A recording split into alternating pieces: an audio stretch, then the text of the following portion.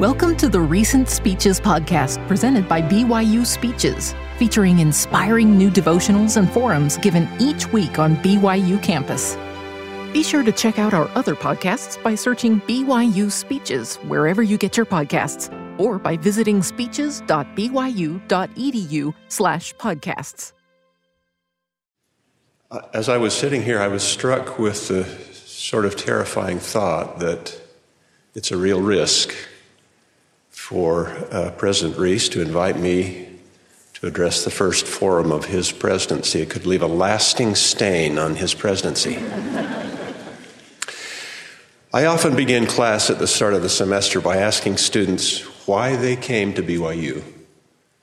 I admit to being quite disappointed that the most common response is, because BYU is cheap. Now, BYU is certainly affordable, particularly relative to other universities across the nation. At ranked public colleges nationally, the average in-state tuition and fees for the current academic year is just over $10,000.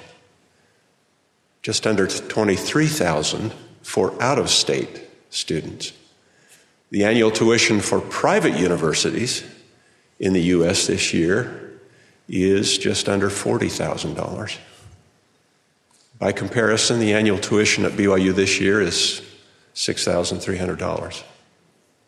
I recently read that the total annual cost of education at Ivy League schools is approaching $90,000.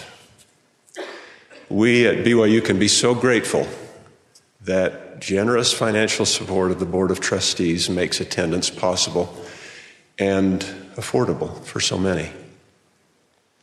Perhaps the board's generous support of BYU seeks to avoid the sad state of the Book of Mormon people just a few years before the Savior visited that people. And the people began to be distinguished by ranks according to their riches and learning. Yea, some were ignorant because of their poverty, and others did receive great learning because of their riches. But I would hope that the low cost of attendance would not be the primary reason that you students are drawn to Brigham Young University, or at least that once you arrive here, whether enticed by the low tuition or the urgings or insistence of your parents, or the promise of good dating prospects, you then learn to appreciate what it is that truly makes this university a remarkable place to pursue an education. The strength of BYU is so much more than its affordability. We can see that strength if we glance back over our shoulders to the beginning and review the vision behind the university's founding. That look back has been wonderfully facilitated by the recent publication of foundational documents envisioning BYU Foundation and Dreams, edited by our colleague John Tanner. The founding begins with the life story of Carl G. Mazur, this award's namesake, and the spiritual architect of Brigham Young University. Carl joined the Church of Jesus Christ of Latter-day Saints in Germany, and because of his newfound faith, he was forced to abandon his position of stature and prestige as a teacher in his homeland. He and his wife yearned to gather with the saints in Zion. By the age I was when I joined the BYU faculty, Carl had already sacrificed his position, his livelihood, and had served missions in London and Scotland, the German-speaking community in Philadelphia, and the southern states, all before ever setting foot in Salt Lake City. After arriving in Utah, he barely eked out a living as a teacher. In 1867, just 7 years after arriving in the Salt Lake Valley, he was again called to serve a mission, this time to Switzerland and Austria. He left his family in virtual poverty with little means of support. And while on that mission, Carl briefly returned to his native Meissen, Germany. During that visit, Carl's family and friends begged him to bring his family home, abandon his commitment to the strange new religion, promising him funds to relocate in his former position and prosperity. He could not be enticed to reject his faith in the restored gospel. In 1875, Brigham Young asked Carl to start a church school in Provo, Brigham Young Academy. Brigham Young's iconic charge to Carl was brief but powerful. "Brother Mazer," he said, "I want you to remember that you ought not to teach even the alphabet or the multiplication tables without the Spirit of God. That is all. God bless you." In those early days of the academy, the students met in the old Lewis building until 1884, when the building was consumed by fire. The academy then moved temporarily to the ZCMI warehouse. A permanent structure and home for Brigham Young Academy would not be completed for 17 years. Against overwhelming odds, with meager financial support, meeting in makeshift facilities, even opposition from the local community, the prospect of failure around every corner, Brother Mazer toiled in response to the call of the prophet to build a church school. He sometimes had to accept garden vegetables from student families as tuition payment. It was Carl's faith in the prophetic mission for the academy that propelled him in the face of such challenges. Years later, he wrote, "Yet there were not wanting some prophetic signs of a more prosperous future. The strength of Brigham Young Academy was not in her financial condition, nor was her distinguishing characteristic to be sought in the professional efficiency of her teachers alone. For all of these advantages have been claimed and enjoyed by schools of learning before. Yet the necessity for the establishment of a new kind of educational institution for Zion had been revealed by the Lord to the prophet Brigham Young." Carl G. Mazer's service was remarkable. It was he who first embraced the prophetic mission for a church school and labored selflessly to plant the seeds for its fulfillment.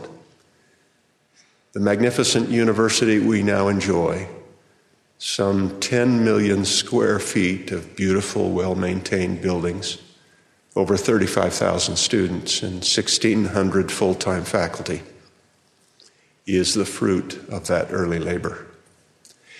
That same prophetic vision spoken of and embraced by Carl G. Mazer has guided the growth of Brigham Young University since it transitioned from Brigham Young Academy in 1903. On the 100th anniversary of the founding of Brigham Young Academy, President Spencer W. Kimball delivered on this campus what has come to be known as the Second Century Address. He added his prophetic vision for the institution in its second century. That powerful view of BYU's purpose and promise is captured in this clip from President Spencer W. Kimball's address, delivered in his own distinctive voice.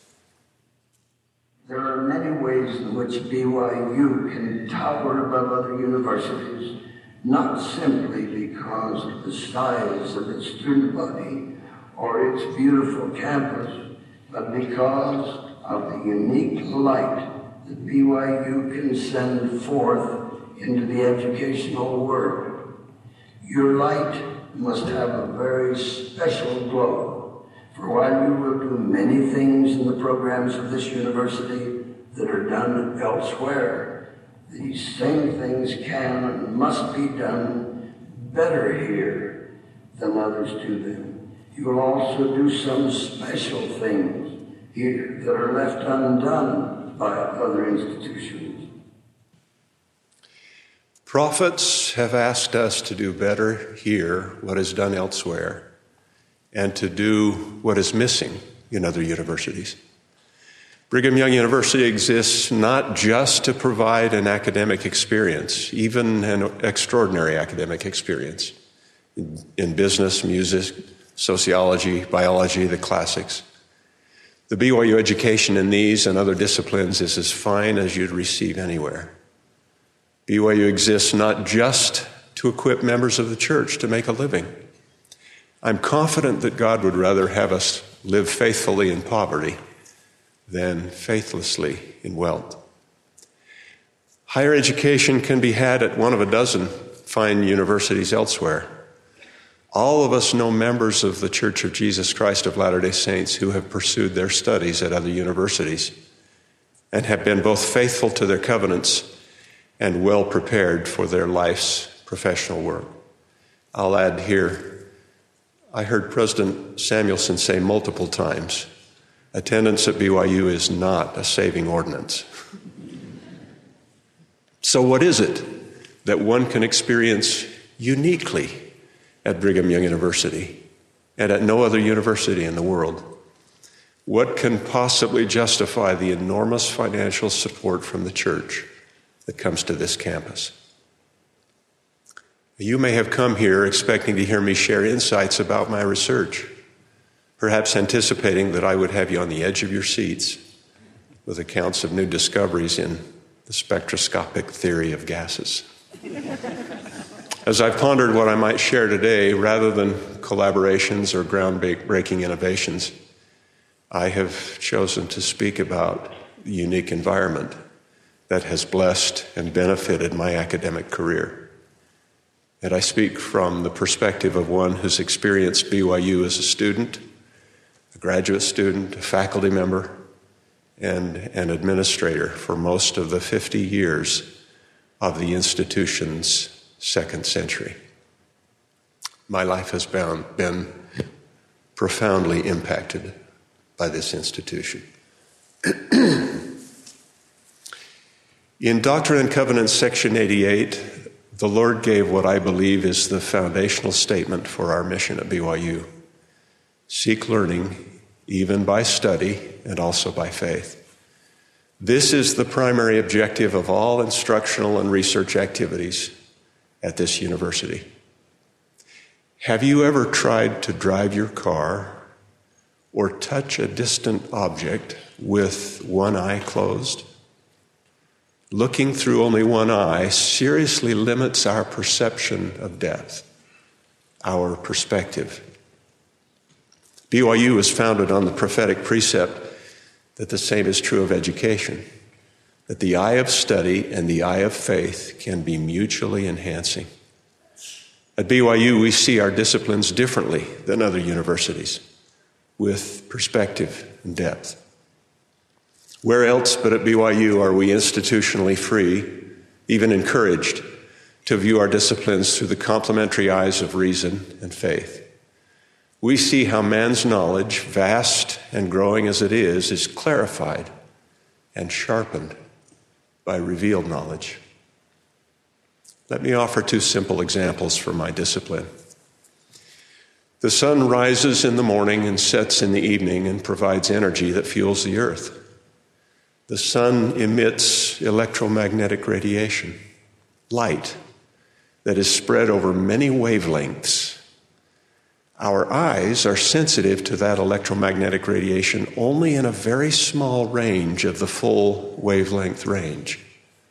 And thus we are not able to see with our human eyes most of the sun's radiated energy that falls on the earth.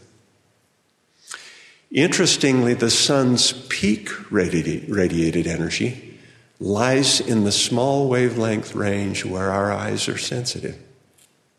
In other words, the sun illuminates the earth with a wavelength distribution optimally matched to human eyes. Considering that scientific fact with the perspective of both faith and reason leads me to conclude that the Creator knew exactly what he was doing in establishing the sun as the primary source of energy and light for our earthly home. A second example. Water is the most abundant substance on the planet. Unlike most common substances, the density of water decreases slightly as it freezes. That is why ice cubes float. If this were not so, if water became more dense as it freezes, water at the surface of the ocean in the Earth's cold polar regions would freeze and fall to the ocean floor. Then more water at the ocean surface would freeze and fall to the bottom, and so on. Ice would accumulate at the bottom of the ocean, and the same would happen in lakes exposed to cold weather. Can you imagine what that would produce? This would likely disrupt the delicate thermal and ecological balance for the entire planet and make it a rather inhospitable place. Now, with the vision afforded by both faith and reason, we can see how this is providential, a sustaining place for Heavenly Father's children to live. I can't speak authoritatively of other disciplines, but I'm confident that in them we would see similar advantage that the eyes of faith and reason can provide. Often we see in the advancement of knowledge man's understanding finally catching up to heavenly truth. Collectively and uniquely at BYU, we can make those connections and share them openly with each other. Without the benefit of study and faith, BYU becomes just another very fine university. The wise men who came from the East to welcome the birth of the Savior at his first coming were learned, highly educated for their day, and they were also devoted believers in the prophecies that foretold the Savior's coming. They were guided by both study and faith. Wouldn't it be a shame if we at BYU became learned, but not wise? Just over 50 years ago, I sat here in the Marriott Center as a teenager for the dedication of the Provo Temple. In the dedicatory prayer, President Joseph Fielding Smith implored, "Let that great temple of learning, the Brigham Young University, and all that is associated with it, and all other church schools and institutes and seminaries be prospered to the full. Let thy enlightening power rest upon those who teach and those who are taught, that they may seek learning even by study and also by faith." You students are among the most well-prepared university students in the nation, both academically and spiritually. You deserve the depth and breadth of the highest quality instruction in an environment illuminated by the restored gospel. We faculty members feel the weight of that responsibility, as articulated in President Kimball's words from a 1967 devotional on this campus. It is proper that every professor and teacher in this institution would keep his subject matter bathed in the light and color of the restored gospel, and have all his subject matter perfumed lightly with the spirit of the gospel. Always there would be an essence, and the student would feel the presence. In 2006, the BYU Faculty Center undertook a study to determine student attitudes toward the university's aims of delivering an educational experience that is both spiritually strengthening and intellectually enlarging. The study authors aggregated student course evaluations for fall and winter semesters, spring and summer terms over 2 academic years. They found a strong correlation between courses that students found spiritually strengthening and those that were also reported where they reported having learned a lot. Student interviews conducted as part of the study also revealed that 90% of students agree that at some level that every course at BYU should be both spiritually strengthening and intellectually enlarging. Student comments from my course evaluations regularly bear this out. This suggests that BYU courses need not and should not sacrifice intellectual rigor in order to incorporate faith. In learning at BYU, rigorous study is no substitute for faith, and faith is no substitute for rigorous study. Neither faith without rigor nor rigor without faith will achieve the prophetic purposes of the university. Where else at BYU but BYU can we collectively and institutionally combine scholarship with faith? The BYU mission statement, approved by prophets, seers, and revelators that compose the university's board of trustees in 1981, the year before I left this campus to go to graduate school, directs that scholarly research and creative endeavor among both faculty and students, including those in selected graduate programs of real consequence, are essential and will be encouraged. Research and creative work are perhaps the most expensive elements of a university's function, requiring faculty time, space for laboratories, studios, equipment, and administrative support. One might wonder why the Board of Trustees, desirous to give as many students a BYU experience as possible, would direct that a portion of its precious resources be used to support scholarly work. In his vision for the second century of BYU, President Spencer W. Kimball stated, "This university shares with other universities the hope and the labor involved in rolling back the frontiers of knowledge even further. But we also know that through the process of revelation, there are yet many great and important things to be given to mankind that will have an intellectual and spiritual impact far beyond what mere men can imagine. Thus, at this university, amongst faculty, students, and administration, there is and must be an excitement and an expectation about the very nature and future knowledge that underwrites the uniqueness of BYU."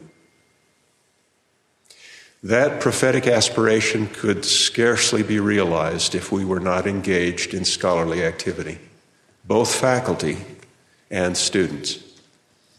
President Joseph Fielding Smith declared, "There has never been a step taken in discovery or invention where the Spirit of the Lord was not the prevailing force, resting upon the individual, which caused him the discovery or the invention." Where else but BYU, a community of believers and covenant makers, a community with collective access to the gift of the Holy Ghost, can research and revelation be combined? The generation of new knowledge, new understanding of the world around us, and new solutions to humanity's problems is indeed a noble endeavor, a divine endeavor. But I wonder if there may be more to this prophetic vision regarding the role of research and creative work at BYU than just the advancement of our disciplines through new discovery. In my early years as a faculty member here, I was anxious to make a research contribution to my discipline that would be of enduring value. At the time, my research focused on the study of the heat transfer and flow characteristics of liquid jets striking hot surfaces. Liquid jets offer the potential of the most effective heat removal of any cooling configuration. My research group had been studying through careful experiments the cooling effectiveness of liquid jets impinging against hot surfaces, and I was anxious to conceive an experimental program complementary to those heat transfer experiments that would provide understanding in the detailed nature of the liquid flow of the problem. About that time, I attended a research conference in Boston and was seated in a lecture room of the conference venue listening to a technical presentation when an idea burst into my mind. I remember nothing about the presentation I was hearing, but the impression came to me so powerfully that I remember to this day how the lecture room was configured, where I was seated in the room, and very clearly the impression that came. What was presented in my mind was a radically different experimental approach for studying the liquid flow directly under a liquid jet and in the very thin layer that forms.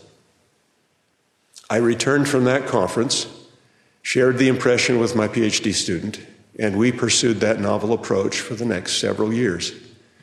Using laser instrumentation, we imaged the flow in the jet, striking a transparent jet, looking at it from the backside.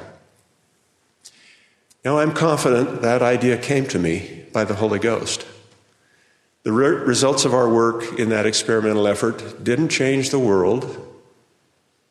I don't know how many of you have heard of that groundbreaking work. But it did bring new understanding to a difficult problem, impacting both the academic knowledge and the industrial implementation of this cooling technique. I asked myself, why would God want to share with me that impression? I believe it was in part to demonstrate to me early in my career that learning is always magnified by the Holy Ghost. to tutor me in the divine direction to seek learning even by study and also by faith. I've witnessed this repeatedly in my research activity at BYU. And even more importantly, I've seen it manifest in my students as we work together. In the early 1990s, a PhD student and I tackled the very difficult theoretical problem of predicting thermal radiation heat transfer from gases at high temperature. When seated around a campfire, one feels the heat of the flame even when positioned at some distance from the flame. This is thermal radiation heat transfer, and it happens when hot combustion gases and soot produced in the fire radiate energy in the form of heat to the surroundings. Engineers and scientists had been working on this problem for more than half a century without making much headway in accurate predictions in an efficient manner. At the time we began our work, the rigorous approach for accurately predicting the energy transfer by thermal radiation from hot gases required days of computer time. As we dove into this problem, I saw clear inspiration come to my PhD student, and it exploded in his work like a flash. He was energized by the excitement, and the result was a radically new theoretical method to tackle the problem. Beginning with that PhD student and others that followed, our research developed and refined this new modeling approach. The result is a highly accurate method that requires a tiny fraction of the computing time used by previous approaches. We've been pleased to see our method adopted by researchers and industrial users across the globe. Brigham Young University, the flagship university of the church educational system, has as part of its prophetic mandate student-centered scholarly research guided by revelation born of faith in an omniscient God. Why? Certainly it is to address pressing problems of humankind. Perhaps more importantly, it is to train students to think and reason and process, assisted by the Spirit of the Holy Ghost. President Kevin Worthen has aptly termed this process inspiring learning. More now than ever, the kingdom of God needs deep thinkers anchored in faith in all disciplines, capable of reconciling scholarly observations with authentic, defining belief in God. The world needs thinkers who both rigorously and prayerfully approach their disciplines and are willing and able to access the perspective that comes from seeing with both eyes, faith and reason. The world needs thinkers who are ready always to give an answer to every man that asketh a reason for the hope that is in them. Where else can this be done so effectively at BYU, as at BYU, where study and inspiration and students are combined in the research and creative work? May I share an example from the arts on campus? Just before Christmas last year, my wife and I attended a concert of one of the School of Music's performance choirs, the BYU Concert Choir. It was spectacular. I was particularly struck with the choir's rendition of a piece entitled "In Christ Alone," shown in a music video as part of the concert. I wondered how the faculty conductor could coach such music, both brilliant and inspiring, from the student singers. Just a week or so after the concert, I ran into the faculty conductor of that student choir in the Provo Temple. At that moment, the power behind his influence on students became quite clear to me. The faculty conductor's work was imbued with the spirit and power that comes from temple worship. He inspired his students because he was inspired. President Kimball's charge to the faculty: as scholars, you must speak with authority and excellence to your professional colleagues in the language of scholarship and I will add creative work. And you must also be literate in the language of spiritual things. We must be more bilingual in that sense to fulfill our promise in the second century of BYU. It is no wonder that at BYU we have such ready access to the temple, which refines our capacity for spiritual learning. BYU is a place where students can gather from all over the world with others of like mind and heart to pursue their university studies. Here, students, staff, and faculty, living true to covenants that guide their lives, create a unique environment freed from the distractions found on other campuses. Here we aspire to see the ideals of the Lord Jesus Christ embraced and modeled at scale in a university community among those who seek to be his disciples, while deeply engaged in our disciplines. In December 1830, the Lord directed the members of the Young Church of Jesus Christ of Latter-day Saints to gather from eastern states to Ohio. In that gathering place, the prophet Joseph Smith was told to launch the School of the Prophets in Kirtland, Ohio. Here they studied history, current events, reading and writing, mathematics, language study, and doctrinal teaching. It was in this special school setting that learners in the church first began to merge the secular and the sacred in their study, which was accompanied by powerful manifestations of the Holy Ghost. Perhaps it wasn't coincidental that the gathering of the saints to Ohio and the charge to study in faith occurred at the same time, setting a pattern for what happens at Brigham Young University. Such a collective of people anxious to learn and be assisted by the power of heaven is part of the secret of BYU. I have found it touching in my classes that when I invite students to pray at the start of each class period, the student will often implore Heavenly Father that I will teach with the Spirit and that they will understand the same way. It's clear the students know my limitations as a teacher. Where else could this happen? A gathering of students devoted to the gospel of Jesus Christ, unitedly and unashamedly seeking to understand thermodynamics through the help of the Holy Ghost. I am convinced that faculty at BYU seek to be eligible for the guidance of the Spirit to communicate their disciplines, and that students seek to master those disciplines in the same way. Students come to the university hungry for this environment and the blessing of Spirit-assisted instruction. Their parents, I believe, pray for such an environment when they send their children to BYU. Those parents share Carl G. Mazur's caution. I would rather trust my child with a serpent than to place him in the hands of an irreligious teacher. I've had children at BYU. This fall, I will have a granddaughter here.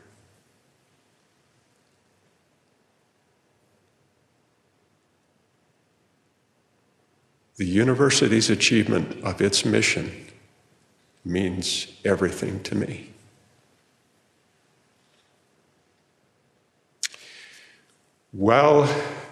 Relative to gathering, while it has long been the subject of tongue-in-cheek BYU humor, this university also provides a place for students to interact socially of those with shared commitment to eternity, which might lead to a companion.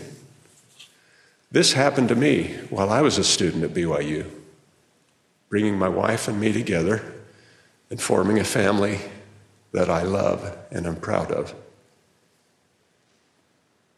Whatever measure of professional success I have may enjoyed at BYU during my career, this, my family, is my most important product of the years I've spent here.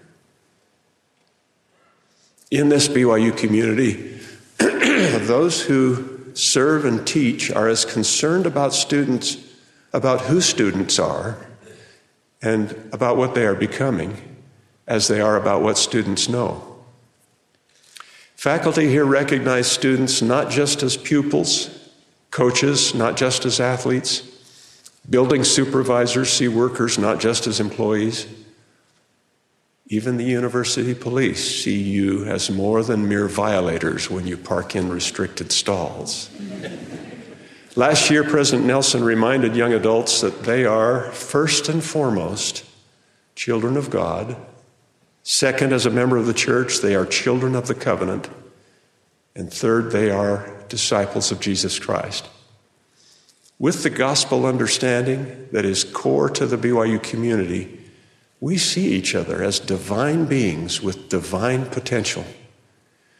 That same 2006 Faculty Center study I mentioned earlier asked BYU students to rank what teaching activities have the greatest impact on the achievement of both an intellectually enlarging and spiritually strengthening experience in their classes.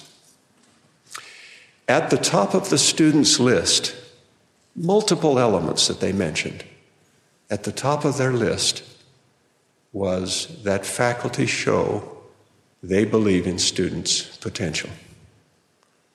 Carl G. Mazur put it this way: if a carpenter or a blacksmith should spoil a piece of material he was working on, he could throw it aside and take another piece.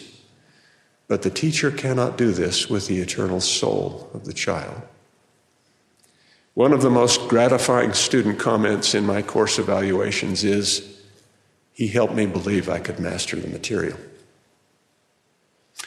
Understanding human potential in the fullest sense is unique at BYU and comes from our understanding of Heavenly Father's plan. Where else but at BYU do professors recognize that teaching a college student brings the heavy stewardship of teaching a child of God? And where else do students see their university studies as having eternal implications? In this BYU gathering of disciple scholars and disciple learners, we are all lifted and motivated by the examples of gospel-centered lives of others. Several months ago, faculty in my department met in a faculty meeting to discuss applicants for vacant faculty positions. These meetings include lively discussions of possible future department faculty, often with strong differences of opinion expressed as the faculty reviews candidates. We know that hiring new faculty is a nominal 30-year decision with the potential for significant impact on the students and the university. In this particular faculty meeting, one of my department colleagues shared an observation regarding one faculty candidate that another faculty colleague found offensive. And the offended colleague quickly, abruptly, and pointedly reacted with a comment. The next time we met as a faculty, at the start of the meeting, the department chair gave some time to my offended colleague. Now, this is a colleague who is widely published, recognized nationally and internationally for his scholarly work. At his request, this colleague stood humbly before the faculty and asked forgiveness of the entire department for his pointed response. Knowing our true identity can't help but affect our interactions on this campus.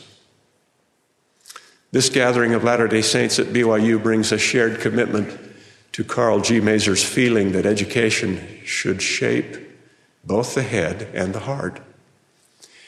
2 years ago, I taught a young woman in an introductory class in the mechanical engineering program. She was eager to learn, to take advantage of all that BYU has to offer. Since that course, she has from time to time dropped by my office to keep me updated on her classes and activities and plans for the future.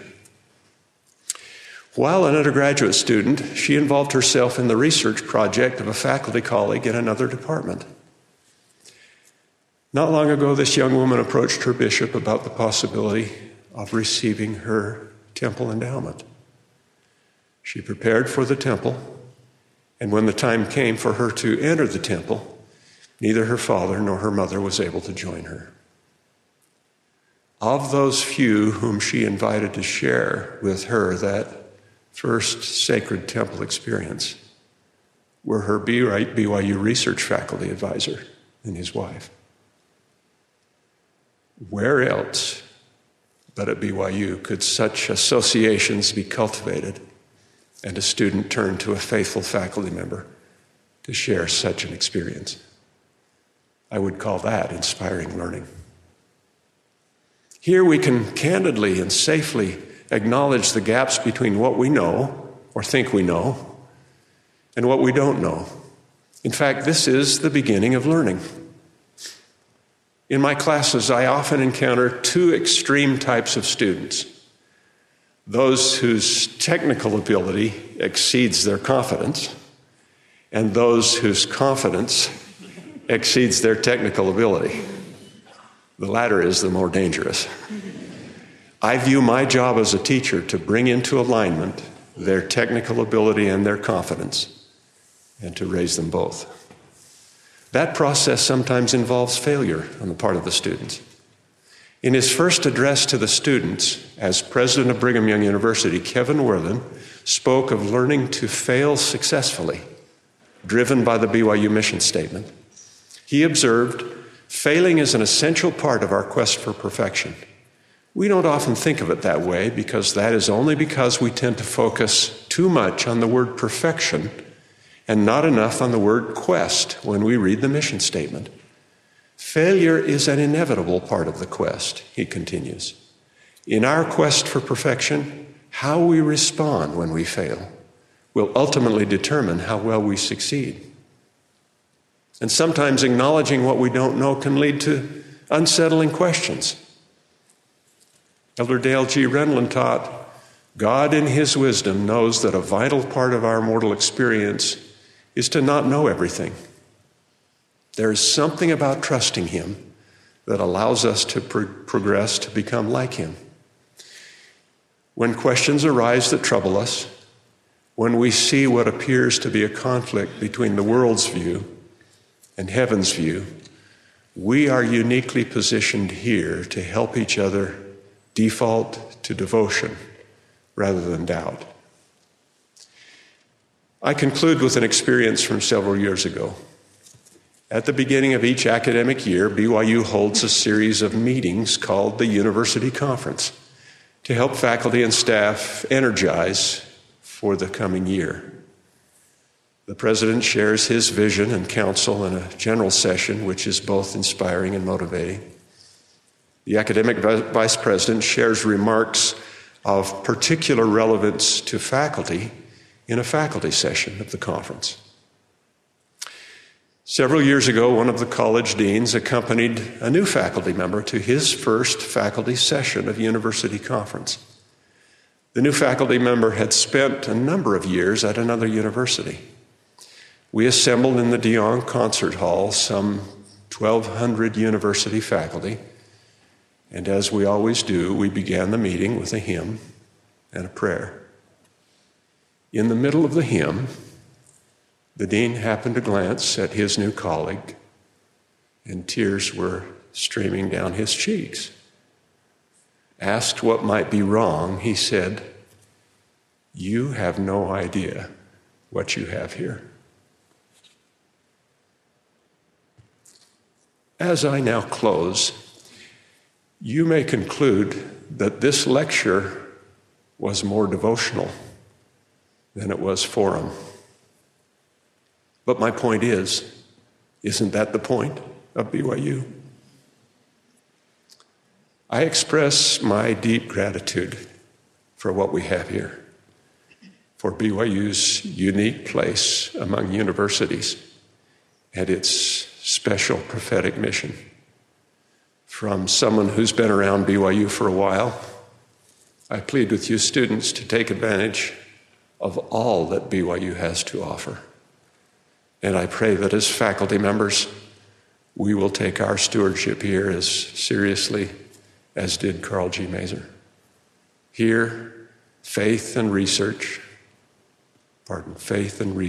research and revelation are complementary.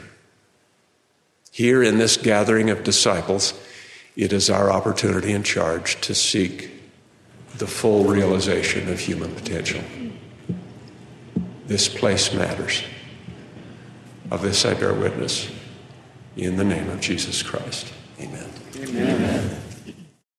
You've been listening to the Recent Speeches podcast presented by BYU Speeches. Please check out our other podcasts, including classic speeches taken from our vast audio library, as well as other BYU Speeches compilations on love and marriage, overcoming adversity, by study and by faith. Come follow me, the prophet Joseph Smith, and Jesus Christ, our Savior and Redeemer. Go to speeches.byu.edu and click on podcasts for more information. You can also find all BYU Speeches podcasts at your preferred podcast provider.